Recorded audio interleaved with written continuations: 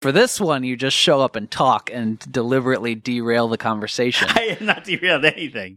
Notice he didn't deny the intent. I didn't do what? He didn't say it wasn't deliberate. You've got a sponsor this week? Yeah. Joel's got a weird look on his face. This is going to be bad. Forget it. We're not doing a podcast. No podcast this week. It's not going to work. Can't do it.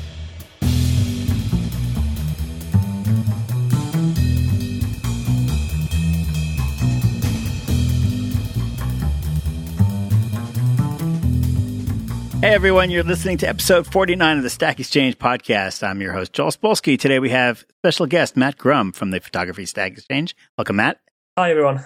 Plus the usual suspects, David Fullerton. Hey. Jay Hanlon. Hello. Fake producer Alex.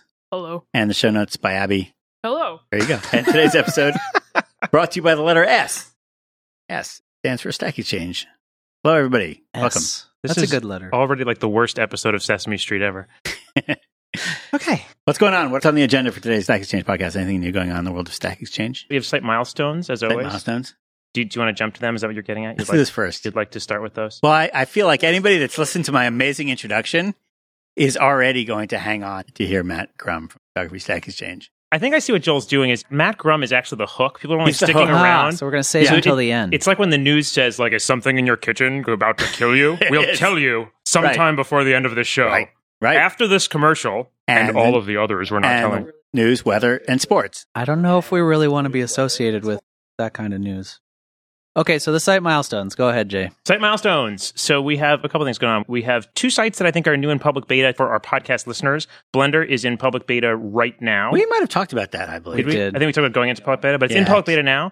And freelancing. What's a blender, by the way? Blender is a device you use to make either margaritas or daiquiris. Every question there is just, will it blend?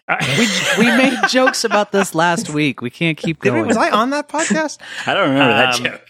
So it's a CMS. Blender? No, not at all. It's a rendering software, isn't it? 3D. Oh, yeah, that's right. That was a good guess because every Stack Exchange we have that you've never heard of is some Usually CMS. a CMS. Software or CMS. But Blender is a 3D. It sounds like Matt can answer this better than I can. Matt, what's Blender? Well, as far as I know, it's just a 3D rendering piece of software. It's open source, very popular. People have used it on sort of feature quality films. It's really mature product. It's incredible what people can do with it. It shows a bit of ingenuity and some skill. A free piece of software, and you can produce results just as good as the Hollywood studios. That was a lot better than I could have done. We should have Matt introduce all the new sites. Yeah, he's actually more qualified to talk about our sites than we are, which is probably not good for us. No, it's embarrassing kind of for us. Let's go back and edit that so that we look smarter. All right, guys? Thanks.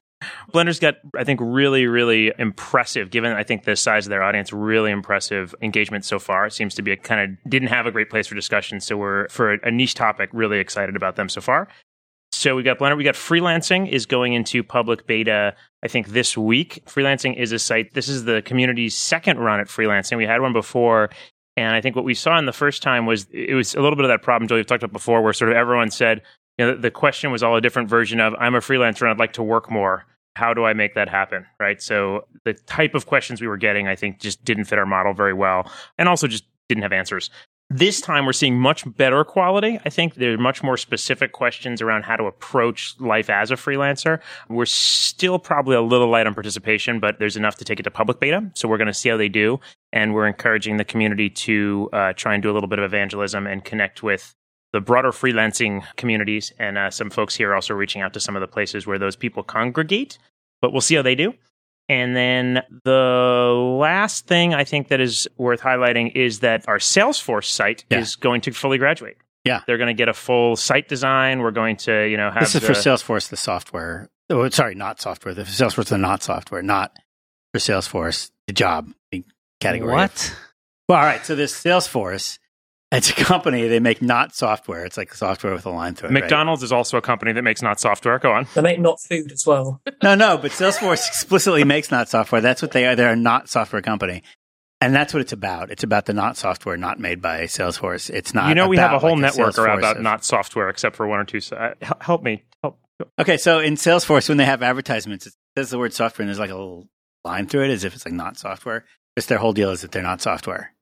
Am I not correct in that, in saying that Salesforce is not software?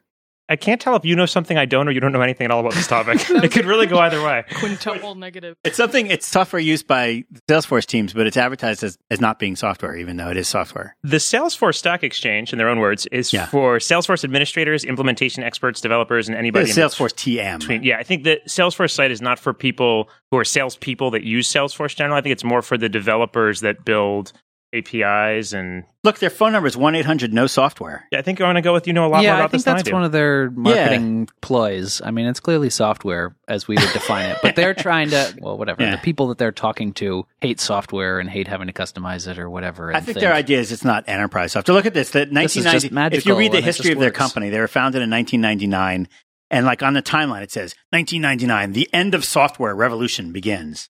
But what is that? Is that their software as a service? I actually don't know what they're doing. Yeah, I think that's what it means, is that it's in the cloud. It's not a local. They were one of the earlier companies. I thought everybody knew that. That's why I wasn't deliberately being obscure. Because you're an expert on everything. We don't know this stuff. But I think they're interesting. One of the things I'd highlight for Salesforce is they really had a very, very quick run through the beta process. One of the things we did when we were talking about these guys is if you sort sites by oldest, these guys, there are like, there's 15 or 20 older sites than they are that are not yet ready. So this is one that really kind of went quickly through the Area 51 process, but also has just really quickly gained traction. So really happy about how the site's progressed. So that's an upcoming graduation. We also had one graduation recently, which was the Christianity site graduated and got a design, which is really nice, done by our designer, Jin Yang.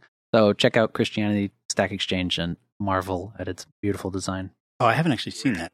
Whoa. It's like there's a harps playing and very celestial. Yep. And in a just hilariously awesome random set of circumstances, when we added Christianity to the list of fully launched sites at the site footer, we added categories recently to make it easier to find other sites.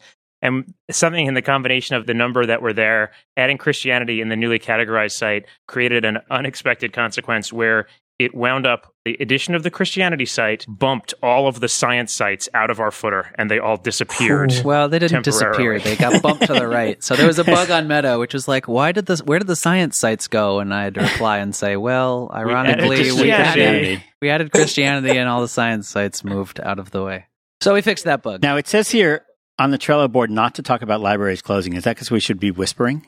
That is because I forgot who I was dealing with. No, I wanted to make sure we had everything lined up and everything had been finalized before we talked about it. But this isn't a secret. It's been posted on the network. And I think Libraries is a good example of a site that had a handful of incredibly devoted, incredibly talented people on the topic and was simply never able to attract enough of a core audience around them to get traction and really become sustainable. And, you know, even if you have 4 really awesome people, if there's no one else who comes more than once a month, you really can't make a site work. And that's not the right number there, obviously, but it had some real expertise, but just could never attract, I think, enough of an audience to work. So that is one of the sites we're shutting down. And what we told them, and we always say, is the hope is we think it could work really well in the network, but it needs to start with, you know, real energy behind it. And this one just never really gathered it. So those are site milestones.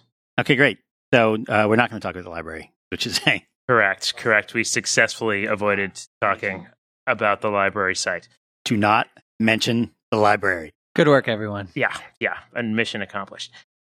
Can we ask Matt things now, Joel? Okay, go ahead. Let's ask Matt things. Next on our show, so we have a guest today, Matt Grum from Photography Stack Exchange. Hi. Welcome, Matt.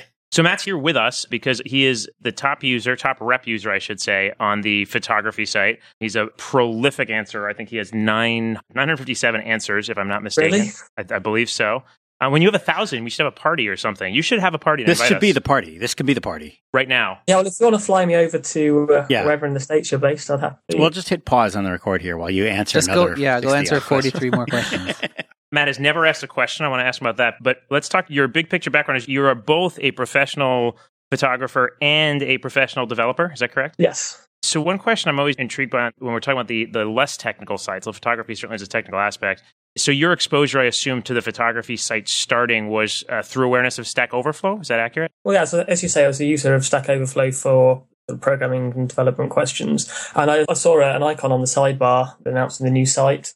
And I joined, it must have been a few months after the public beta ended. So I didn't quite get on right at the very start.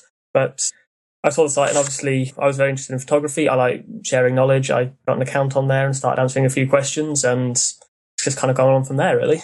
You've been a really prolific answerer. And one thing that struck me is your answers are extraordinarily broad, which is to say that you seem to answer questions kind of across the full spectrum. What got you hooked, right? So you went in and you were interested and you checked it out and you answered a couple of questions, but what made it sort of gel for you and what keeps you coming back? Did the game draw you in at all? Do you not pay any attention to that? Like, do you know what your rep is right now? Do you have any idea? Tens of thousands, something like 50, 60,000, something like that.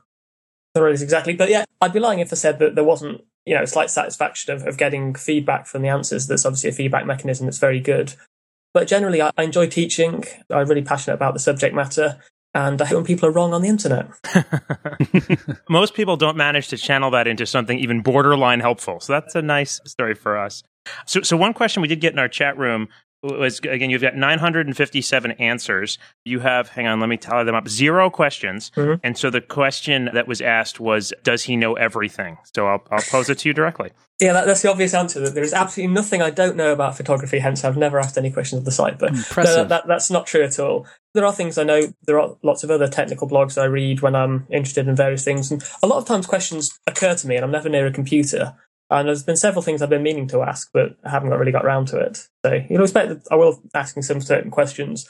A lot of things I really want to know about photography don't always fit well into the Stack Exchange format. Like, I'm fascinated with ideas about people's perception of photography as an art form, particularly in terms of things like HDR images are obviously derided across the internet.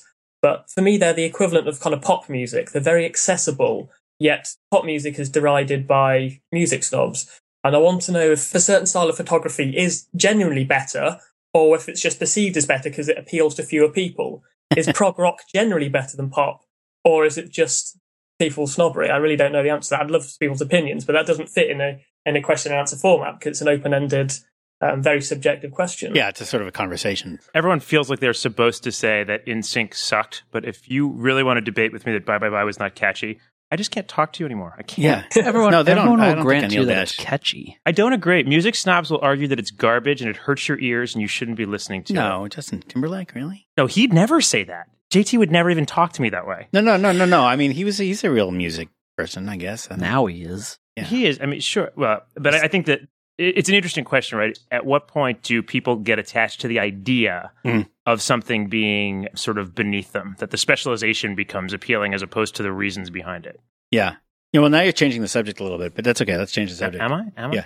That's the example that Matt was using. That's not really the subject. I guess that's true. Well, if you want to talk about that, we can. I think there's a sort of juvenile kind of thing where you learn 3 things about a subject, and then you use it to show all your friends that you know something more about that subject than they do, right? Like, you've learned that stock photography is cheesy, and you make fun of all your other webmaster friends for using stock photography. Right. You're like, oh, that's so cheesy. What I like to do now is I'll be talking to a developer and I'll be like, yeah, why don't you just use PHP? Yeah. I have no idea what that means or what the hell I'm talking about. You should say jQuery instead. No, jQuery seems to be the answer to everything. That's the good answer. That's why it makes you sound smart. I'll just say, jQuery, not. Maybe 3 years ago. Yeah. So let me ask you a question. This is something we were talking about recently, so I'm just going to, you're my one-person user test. What privileges, if any, do you remember getting? Like, that you were working toward, that you were excited to get, that you were thinking about? Or was that never on your radar, really? It wasn't really on the radar. At some point, I noticed I had the ability to edit people's posts and delete other posts and things like that. That side of things was never that important to me. There are a lot of people that are on Stack Exchange that are into the sort of moderator side, and they do a really good job with all of that side of things. And I kind of sort of intentionally stayed away from that and let the people that are really good at moderating the site and running the meta and everything like that do their job, and I'll just sort of concentrate on answering photography questions, basically. So it's funny you say that, because my personal, totally untested theory is that the power to edit other people's questions without approval is sort of the most dramatic, the one that I think for me. I bet the grammar Nazis love it. Can I say that? Absolutely. So can we talk non-Stack Exchange photography stuff? Yeah. This is an interesting week for photography. I'm sure there's a lot of chatter around the Chicago Sun-Times last week, very recently, just fired all their photographers, I guess in theory initially of freelancers is how they positioned it, right? Yeah. And video. They said we need to focus more on video. On the interwebs. My favorite part of the story is, I actually pulled a quote because I was reading this before the podcast. The next day, they also said that Sun-Times reporters would all get mandatory training on, quote, iPhone photography basics because, and this is still them talking, in the coming days and weeks, we'll be working with all editorial employees to train and outfit you as much as possible to produce the content we need with iPhones. This to me... What's in the training? It's like not getting your fingers in front of the lens. It's kind of right. Like I gave my mom similar training when she finally upgraded her StarTAC to an iPhone, I imagine. We were discussing this. I was having trouble taking selfies the other day. There's Where a button to reverse. Hold the camera relative to the mirror. Yeah, I was down in London and I saw somebody doing selfies, and they had a kind of telescopic wand, like a radio aerial, with a camera on the end, and they just sort of used that, and then they got the selfies without the really awkward perspective. This is like a mirror on a stick. Yeah, it's basically the same thing. I was amazed.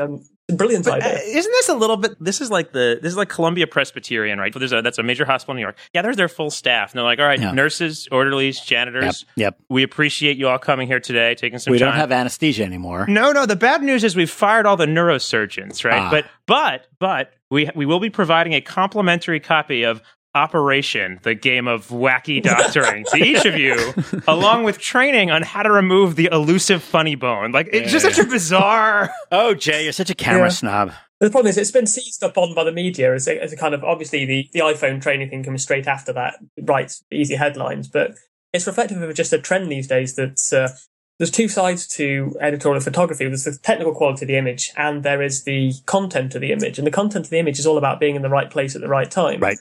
So what better way of doing that than having everybody on the planet? It's not just their own photographers, not just their own staff that will be taking iPhone photos. They will be soliciting them from the general public. That's right. In fact, now and that it's you just mention part of our culture. The sort of news is now immediate. It's on Twitter before it's hit any or TV outlet, and the papers are responding to this. And obviously, I feel very sorry for the people that did have jobs there and that they've got mortgages to pay and things. It's bad for them, but it's a natural evolution of the way that people consume news. Setting aside the silly iPhone stuff, there actually is a part of this that strikes me as understandable. I'm not saying it's better, but if you sort of say, instead of us trying to hire a whole bunch of professionals, let's assume that we stick with, they believe they'll continue to need a decent amount of professional photography in addition to video and iPhone pics and silliness.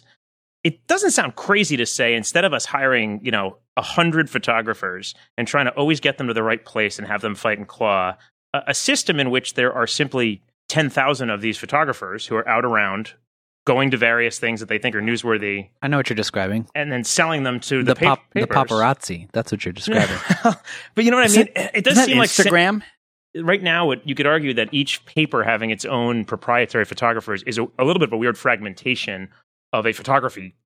You know what I mean? The centralized model does seem theoretically more efficient. No?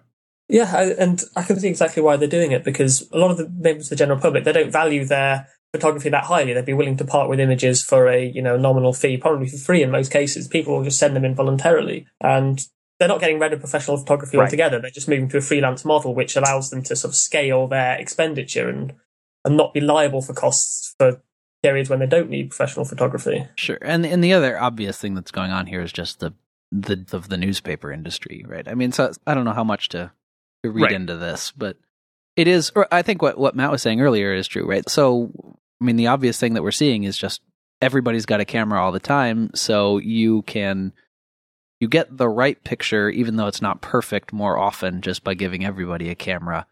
Yeah, it's 100 monkeys approach. Right. 100 or a million monkeys and a million typewriters. Right. They're all bashing away, and I appreciate you calling me with my smartphone a monkey.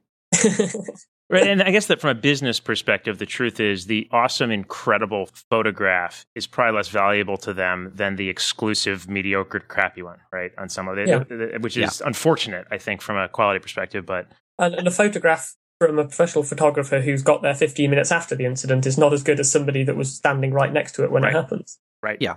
Like, look at not to bring it down, but the marathon bombing, right? I mean, the images that you saw everywhere were not when the professional photographers arrived. They were all the photos that people took with their cameras right when it happened. I mean, that's what makes better news.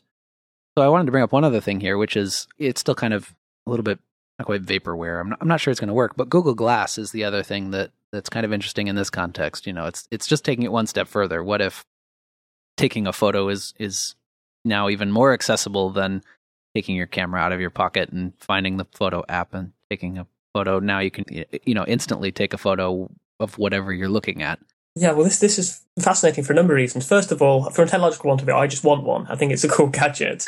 But it raises all sorts of interesting problems because legally, people have no right to privacy when they're in a public space, which means if I walk down the street and take a photograph, I don't have to go around and get permission from every single person that happens to be in the background.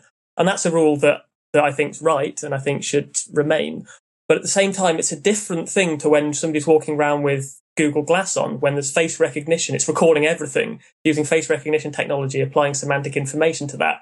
Suddenly, the expectation of privacy changes. Obviously, you don't expect to never be photographed if you're in a bar, but you also don't expect to be tagged and located and your location to be posted on a website somewhere for people to know where you are. Well, that's sort of like when Facebook switched over to putting all the information about your changing data in a feed.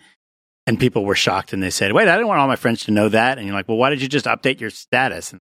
And you say, well, they could have discovered it by looking for it, but I didn't want them to have it shoved directly in their faces. It's breaking a contract, an implicit social contract, which is that you can tell when somebody's taking your picture and you can politely ask them not to if you really don't want that hasn't happened for a long time. And the bar is a great example, which is like you had a chance of 98% that nobody catches you going to that bar. And suddenly it's much reduced. Yeah. You might as well just give up and just tweet your location at all times. And just That's one approach. Or wear a mask. Well, masquerade balls come back into fashion with Google Glass now. People will show up in Venetian masks everywhere. I'm just going to wear a paper bag on my head everywhere I go. Now I'm envisioning these creepy masks. No, then it'll be really easy to track you because you'll be the guy with the paper bag. But if everyone has one, everyone will recognize you. You'll be like the naked cowboy in Times Square. Matt's brought back my Eyes Wide Shut nightmares again. This is going to be terrible. Terrible. Another side of this is that people don't know a lot about it. It's got the kind of Frankenstein knee-jerk reaction when you hear certain stories about anecdotes of people. The idea that you'll sneak off work for a crafty beverage and then somebody with Google Glass on will tag you and your boss will find out. Things like that. They're not necessarily true. And I think a lot of the backlash has come from people that maybe don't understand the technology. And there needs to be more, Google needs to be doing more to kind of promote the facts and not let the speculation run wild. So you'd like Google to better highlight that it's still possible to sneak off and drink on the job? You feel like provided you have a paper bag on your head. Perfect. I mean, that seems like a pretty easy TV ad to run. So while we're talking technology, actually I want to talk about shopping questions in a second. Before we do that, so let me ask a question for all the budding photographers out there. So I have a 1D. Joel does not have a 1D. Joel could have a 1D. I don't know. I've wanted a drawer somewhere. Hang on. Not that drawer, it's this drawer. There it is. Hang on, it's under my old 1D. Here's the new one. But so what? This is one of those. This would be a terrible question for our network. This is for people that just accidentally listen to this podcast because they saw your name and don't know what we are. Someone's trying to get started, upgrade, right? So from a purely, they've got an old point and shoot, right? And they're interested in starting real photography. Jay, are you asking what camera you should buy? Yeah. No, I feel like you could take this question offline. I'm just intrigued. No, because he's actually. I want to come back to shopping questions because Matt's actually contributed a lot there. I will throw out my tiny 2 bits as a completely amateur photographer.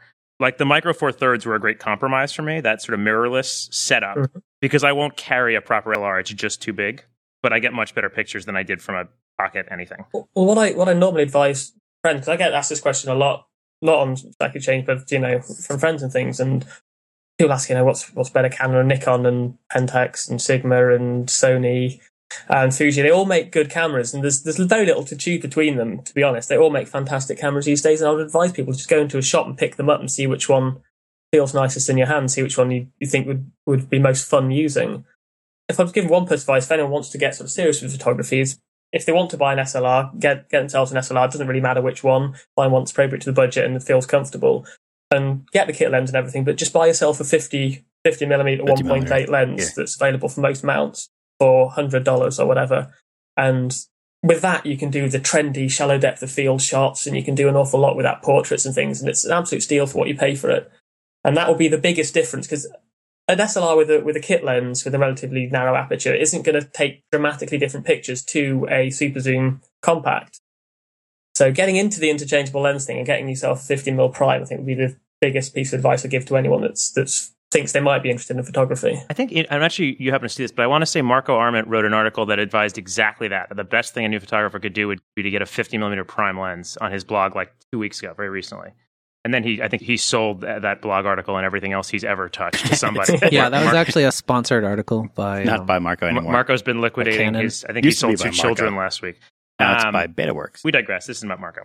So that brings me to, so I wanted to highlight photography, I think, is an interesting site in that we have a shopping question spectrum of tolerance, I'd say, on our network. So on Stack Overflow, if you use the word mall anywhere in your thing or reference a store, the whole question gets shut down. There's just no room for it.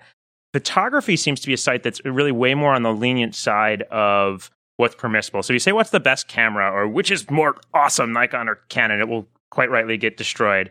But if you ask what camera or what types of cameras would work for, and after 4 comes any meaningful specific use case, photography seems extremely tolerant. And I think, I mean, I've seen you answer a ton of these, and it seems to be working. And I'm just interested in your take on sort of why that works there and what, if anything, is different. Yeah, there are a few differences. I mean, I think that any question that's asked should be applicable not just to that single person, but to other people that visit the site and search and find the answer to these questions. So asking what camera is best for me without any more information is not that useful. But if someone phrases the question in a way that makes it applicable to other people, then that's a strong benefit. Another thing with cameras is, if you're asking a question on Stack Overflow or Superuser about, which is the better processor to get, this one or this one, if you went forward 5 years' time and someone finds that question, the obvious answer is, well, any processor you could find these days will be better than those 2 best processors from 5 years ago. Right. So I try and stick away from answering shopping questions about cameras. But lenses is another matter, because lens design evolves much more slowly because it's based on optics instead of electronics and silicon. So a good lens will remain a good lens for 2 decades. So those questions have a much broader scope. They last much longer in time than questions about computer processors or anything else. So I think I'm happy to answer the questions mainly on lenses, because anyone visiting the site in 10 years may still find it interesting to know the difference between various 70 to 200 zoom lenses. So that's interesting. So that basically takes the shopping question and says that the main concern with the shopping question is how quickly it's going to become obsolete. And we don't... That's my concern. We don't want to become a site where, every other question is, okay, what should I buy this week? Because last week's answer might be out of date. Yeah. And can you imagine just looking back 10 years at someone asking about what type of RAM to buy? The answers are completely meaningless because you wouldn't even be able to find it. And whatever, the bargain basement RAM these days is so much better than what you'd have got 10 years ago. And the other interesting thing about lenses is that you can kind of make recommendations there without even supporting a particular manufacturer, right? I mean, if you're saying that most of these camera and lens manufacturers are of good quality, then you can at least say, okay, just get this lens from any one of these 3 or 4 manufacturers. And that makes it also feel a little less like, I don't know, spammy, like you're promoting. Yeah, you can ask the questions whether I should get a zoom lens or should I get 3 prime lenses that cover roughly the same range, and then anyone from whichever camera system they happen to be using can take that information and benefit from it. Right, and it feels like it has a little bit more of a timeless answer to it than, who's better, Canon or Nikon. The ideal way of phrasing a question about cameras is it's not, which point and shoot shall I get for photographing my parties? Is what features of a camera are best for shooting parties, and then you can apply that in 10 years' time. It'll still be relevant because good autofocus, low lightability, all those things will still be relevant in the future. Maybe, unless our parties have totally changed. And I think that's an interesting hybrid approach where you, in theory, can deliver a fair amount of, as Matt was saying, sort of the 10-year answer with very specific examples for someone who doesn't know how to. So in theory, you can take an answer like that and say the key features you should be looking for, right, are low aperture, fast shutter speed, and blah, blah, blah, right? Because of your specific use case, examples that fit that well today that are relatively inexpensive would be these 2.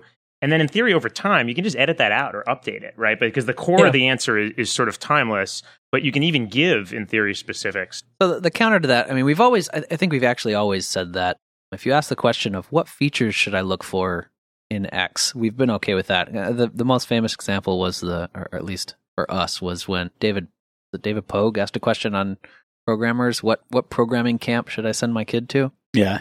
And it got... Tell me we didn't shut down David Pogue's question. We did. Of course we closed. No, it got closed and then reopened and then edited to say, what features should I look for in a programming summer camp? Which then Joel rightly got angry about and said, that's a stupid question, that you're no longer answering the question he was asking. He was not... He was looking for recommendations, basically, not what features should I look for in a programming camp. What are the features and the name of the specific model of camera I should buy for my mom? She's pretty, and it's Mother's Day soon. But I think it's a spectrum, because that's obviously kind of a ridiculous question in the context of programmer camps. And so it's a question of what makes it that way? I think it's that camps have such a ridiculously wide range of what could be in a programming camp that it's hard to nail down. Here are the features. But so it's something like cameras. That wasn't even a recommendation question because there were none. It was does this thing even exist at all? It was a strange question. I mean, I can see it a lot more with lenses, right? Because it's a narrower universe, right? There's not a bajillion different kinds there's a defined set of kind of lenses that exist for the most part.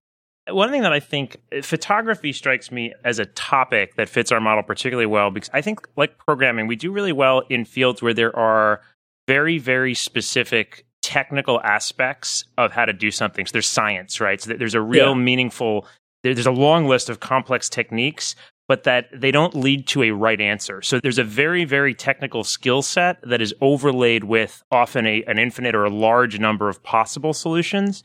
And I think sort of when things get too factual, the answer is just 12, right? Or Chicago. And when they're too touchy-feely, it goes back to that, what's the best blah, blah, blah, and you can chat all day. But I think there's that combination where you have sort of very, very technical aspects mixed with a large number of possible solutions where we kind of excel. Yeah, sorry, was that a question? I like to talk about why we're awesome from time to time in sort of specific ways. That's what I picked today. Yeah, awesome. No, I agree. Tell us more about how awesome we are.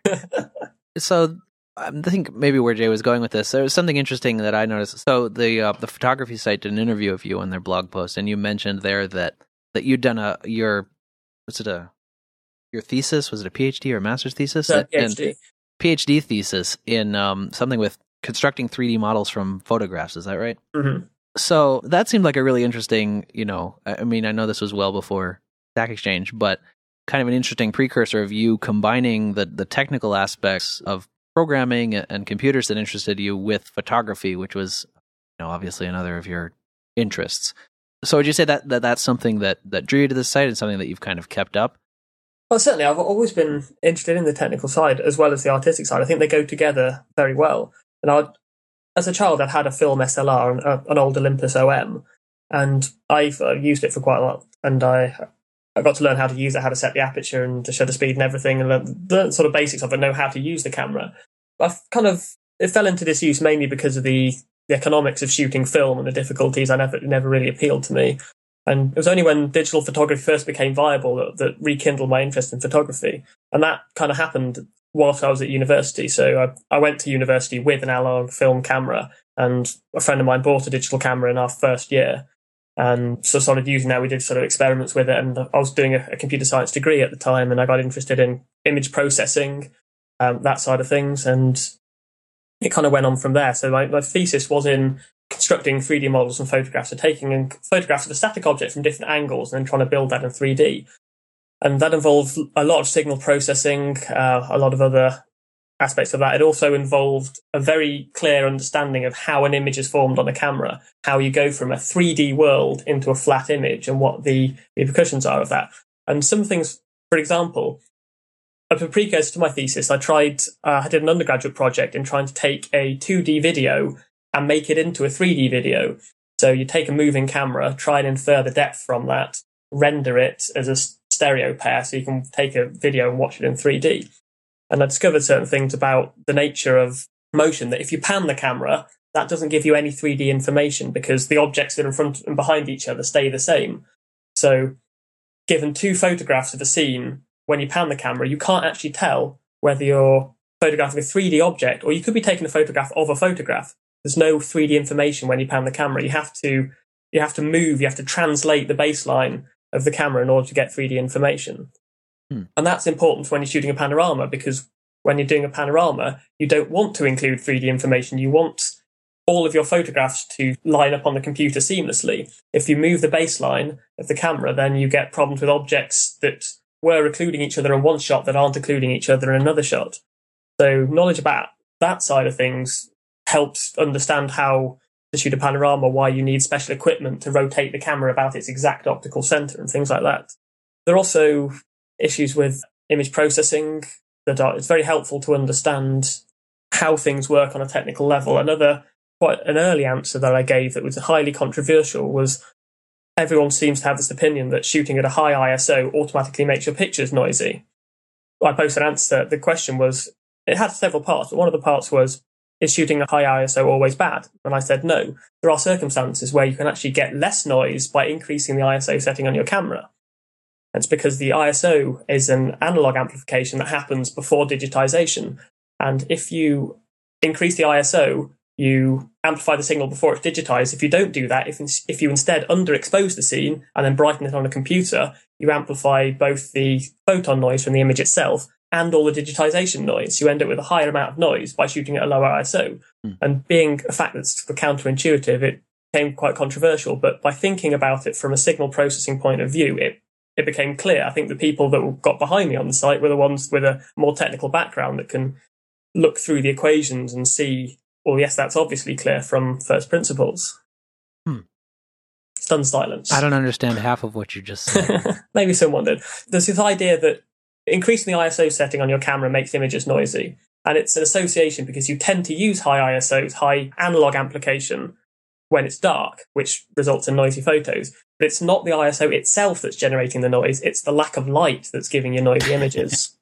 That does seem like a problem when you're trying to take photos. I've had that problem. There's not enough light. That's when I turn the flash on. There's been a couple of questions about that, like how do I take photos when there's no light? And the answer is you can't. Biggest problem. If you thought this was funny, you should listen to Matt's photography podcast next week, which will be featuring David Fullerton saying things like, I use the flash when that happens to me. Can you still buy flash cubes? I haven't been able to find flash cubes in the grocery store. Sometimes I just light a fire. That helps too. When the scene is too dark, my photos taste funny. Any advice? Thank you, David. Okay. So one other thing I'd mention, which is, again, not a valid question. I'm terrible at interviewing people, but I thought we talk a lot about sort of learning on the site. And I think sometimes it's challenging we often listen to how users are taking the site to learn things. And often they have to learn a little bit of power user searching and things, right? They've got to first filter for the right tags and then kind of find the right way to sort, et cetera. But photography is one of those sites where I think there's easier. So like one thing I would say to our users, if you're playing with photography and you're learning, just for fun, pull up the photography site and just click on answers by Matt. And what I'd say is I think if you're at all into photography, you'll quickly find that not all of them, but a meaningful number are sort of interesting, useful ways to kind of improve technique, think about it. There's a couple that are really awesome. One thing I think you're very good at, Matt, is you include a lot of drawings and not just photo examples, but you also, I don't know if you pull them or sometimes it looks like you drew them, I assume not, but like sort of technical sketches that explain. Yeah, I think the highest rated answer I got, which took me by surprise, was about why wide-angle lenses are more expensive than normal ones. It's a great answer. That's a great answer. There's a Canon they've got what they call like a digital museum of all their lenses, and they've got all the tech specs on there, and they've also got these diagrams. And I think I got so many votes because people assumed that I was some sort of spy that I'd hacked into the Canon computers and downloaded all the plans for all their lenses. But they're just available on the internet, and just put a few of those examples in because it just makes the point. You can actually see there's a wide-angle lens. It's got 20 bits of glass in it, and there's a 50mm lens. It's got 9. So obviously the one with 20 curved bits of glass in it's going to cost more to make. I think people assumed that I'd had some sort of source in Canon to get these diagrams, but they're freely available on the net. But yeah, I think there's a lot of fun stuff in there, and I forget the guy was, but you did a great also write-up of that guy who does that kind of striking... Dave Hill. Yeah. That portrait. You did a great kind of deconstruction of how he does that. So last photography question, I think we are running low on time. We've got to touch on a couple of other quick things. So let's ask the dumb sort of talk show. Do you have any, like, what are the crazy anecdotes from your filming a wedding? And I have no example. I don't know. Yeah, weddings are fun though. They're all completely different. I mean, I've done a huge number of different things, from sort of costume weddings, large weddings, small weddings. I'm sorry, was that cosplay wedding? Is that what costume? Yes, I did one. I don't think that means what you think it means. it was a costume wedding. There was nothing dodgy about it. So when you say costume wedding to Joel Americans, saying the word furries. 3, 2, 1. It's what you would call a fancy dress wedding in England, right? Fancy dress. Because when we hear costumes, we picture people dressing up like Darth Vader or animals. No, it wasn't quite like that. It was a Victorian-themed wedding, and it was actually held in a museum in York where they have a Victorian street set up. So it was the perfect setting. They had, the horse and carts there, all the old Victorian shop fronts. So did you have to dress up? So it looked like an episode of Downton Abbey. I didn't have to. They didn't mention it, but I assumed that, So you should have like a box that made like a poof with smoke when you took each picture. It'd be fantastic if I could just get hold of an old view camera case from somewhere and just put a DSLR inside it and make it look like I had a cloak over it. That would have been fantastic. You could have been standing at an easel doing sketches of people as they sat very still. Yeah, that would have been fantastic. But it was a great event, and they didn't ask me to dress up, but whenever I'm doing a sort of a wedding event, there's sort of two camps in photography. One that says you should turn up to a wedding in clothes that are comfortable for you because you will, if you're comfortable, you will do a better job and take better photographs. And the other camp is that, well, you're turning up to someone's wedding, you shouldn't turn up in jeans. I did go to a friend of mine's wedding. The photographers there, they were brilliant. But the guy came and he was a tall guy with boots on, dressed all in black T-shirt with a kind of accessory belts all around him. He looked a little bit like a sort of special forces soldier. He sounds like the Batman. Yeah.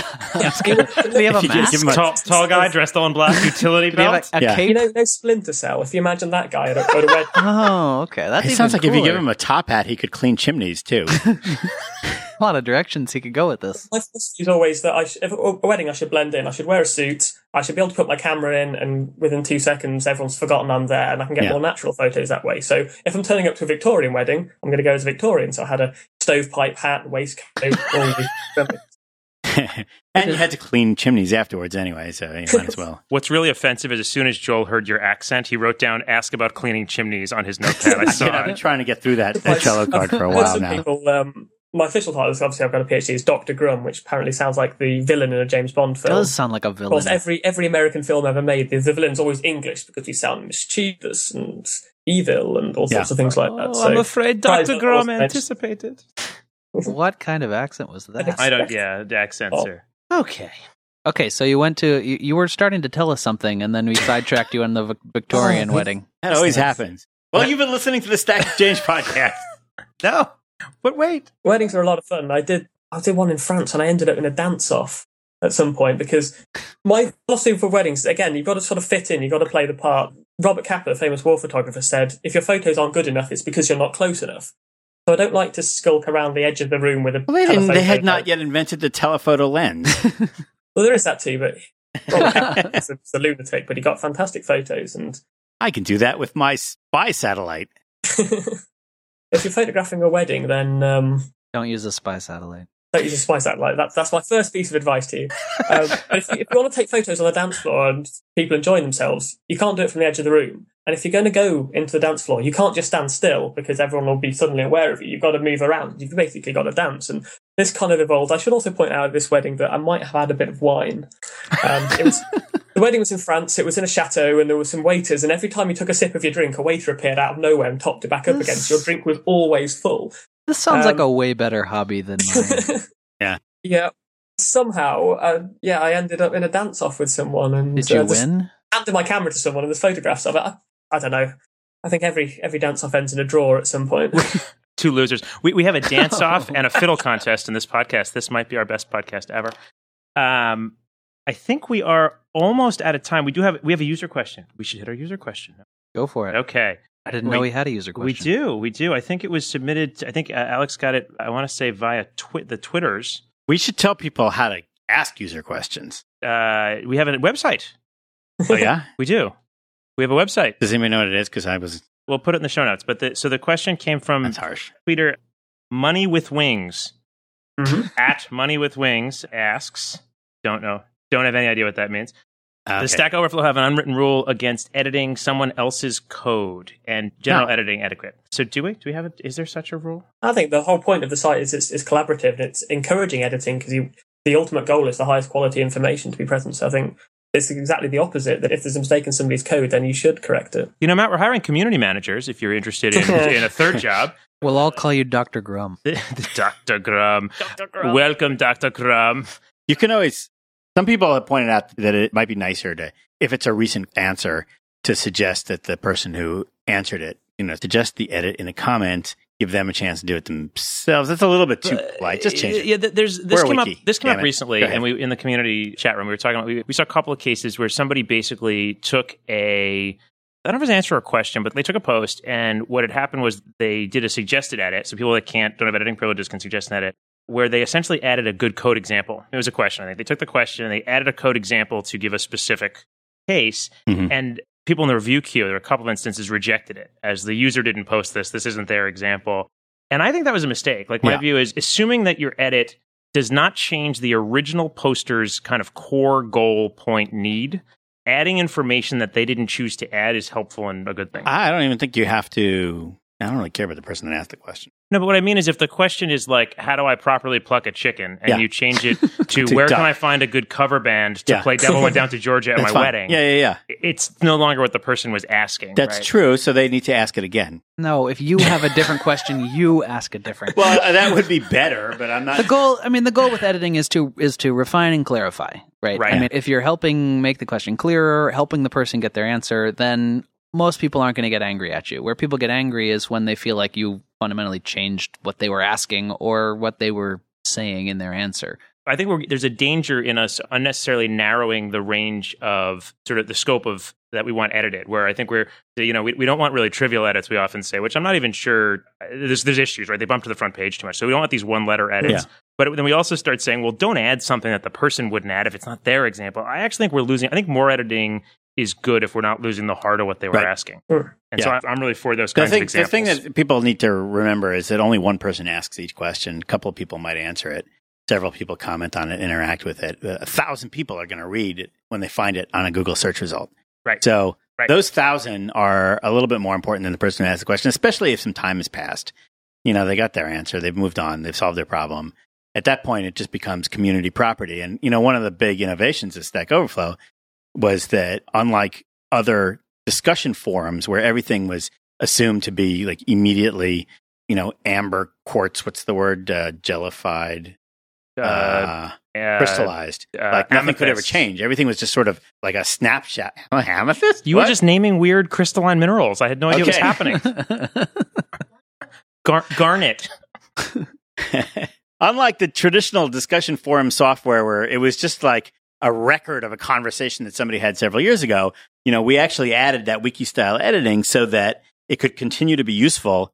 Even if it was a little bit wrong, we could make it a little bit less wrong for future visitors so that we could continue to serve all the people that found that answer on Google, who are hundreds of people now, who, as time goes on, become more and more important than the person who asked the question, who ceases to be important after they get their answer. So I think that's the right general case approach. And then back to the specific use case, I guess one thing you got to obviously think about is the extent to which the person is broadly asking for help with what's the problem in their code is. We don't like general what's wrong with my code, but you obviously wouldn't want to edit it where it was no longer possible to somehow identify what their specific problem was. But if the editing, I think, generally improves the ability of other users to understand the problem, that's a good thing.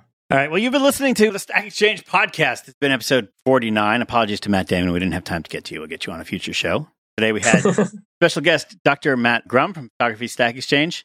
Where can they find you? Well, I guess they can go to Photography Stack Exchange, and most of the answers are by you. Yeah, they can do. Do you have a blog, a tweet, and Instagram?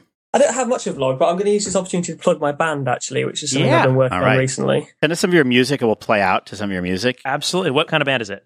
It's a punk rock band. Oh, never mind. Forget that. I play drums, and the band's called Juno, as in the name of the film. Sadly, we weren't named after the film. They were named after us. You should be careful. I used to work for Juno Online Services. And it turns out there's a company that makes lighting fixtures called Juno, and they love to sue people. And there's also a dozen bands called Juno already. And the Roman god is crazy litigious. Crazy. Yeah. Matt, what was the link? The link is www.wearejuno.com. We are Juno, Juno. Juno.com. Dave Fullerton, Jay Hanlon, fake producer Alex. Bye. Real producer Alex is here, but he's here by Ouija board, and show notes by Abby. As usual, today's episode brought to you by the letter S. S stands for Stack Exchange, and don't forget to go to the show notes at blog.stackexchange.com, where you get links to all kinds of things that happen in the show, and leave us some comments if you have any questions for a future episode. Somehow direct them to us. Chicken in the bread pan. Picking out dough, and next week is episode 50. So stay tuned. It's going to be amazing. It's going to be insane. It's going to be our half century. Bye, everyone. Thanks, everyone. Cheers. Thanks for having me. Thank you, Bye. Matt. Thanks, Matt.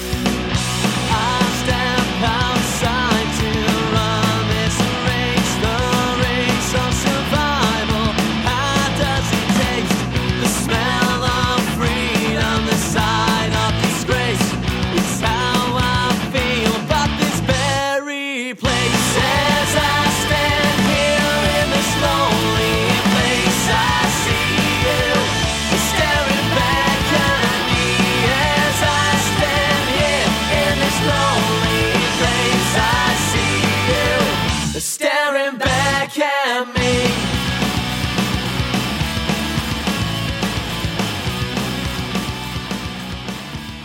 That turned out remarkably well for a podcast we couldn't even turn on. Best comment from the peanut gallery was, "Am I high? Is this really happening?" In the middle from Jin. What was happening? That was You were just singing "Devil Went Down to Georgia" a cappella. Fire on the mountain, run, boys, run. The devil's in the house of the rising sun. Here's the lyric. Chicken in the bread pan, picking out dough. What does it mean?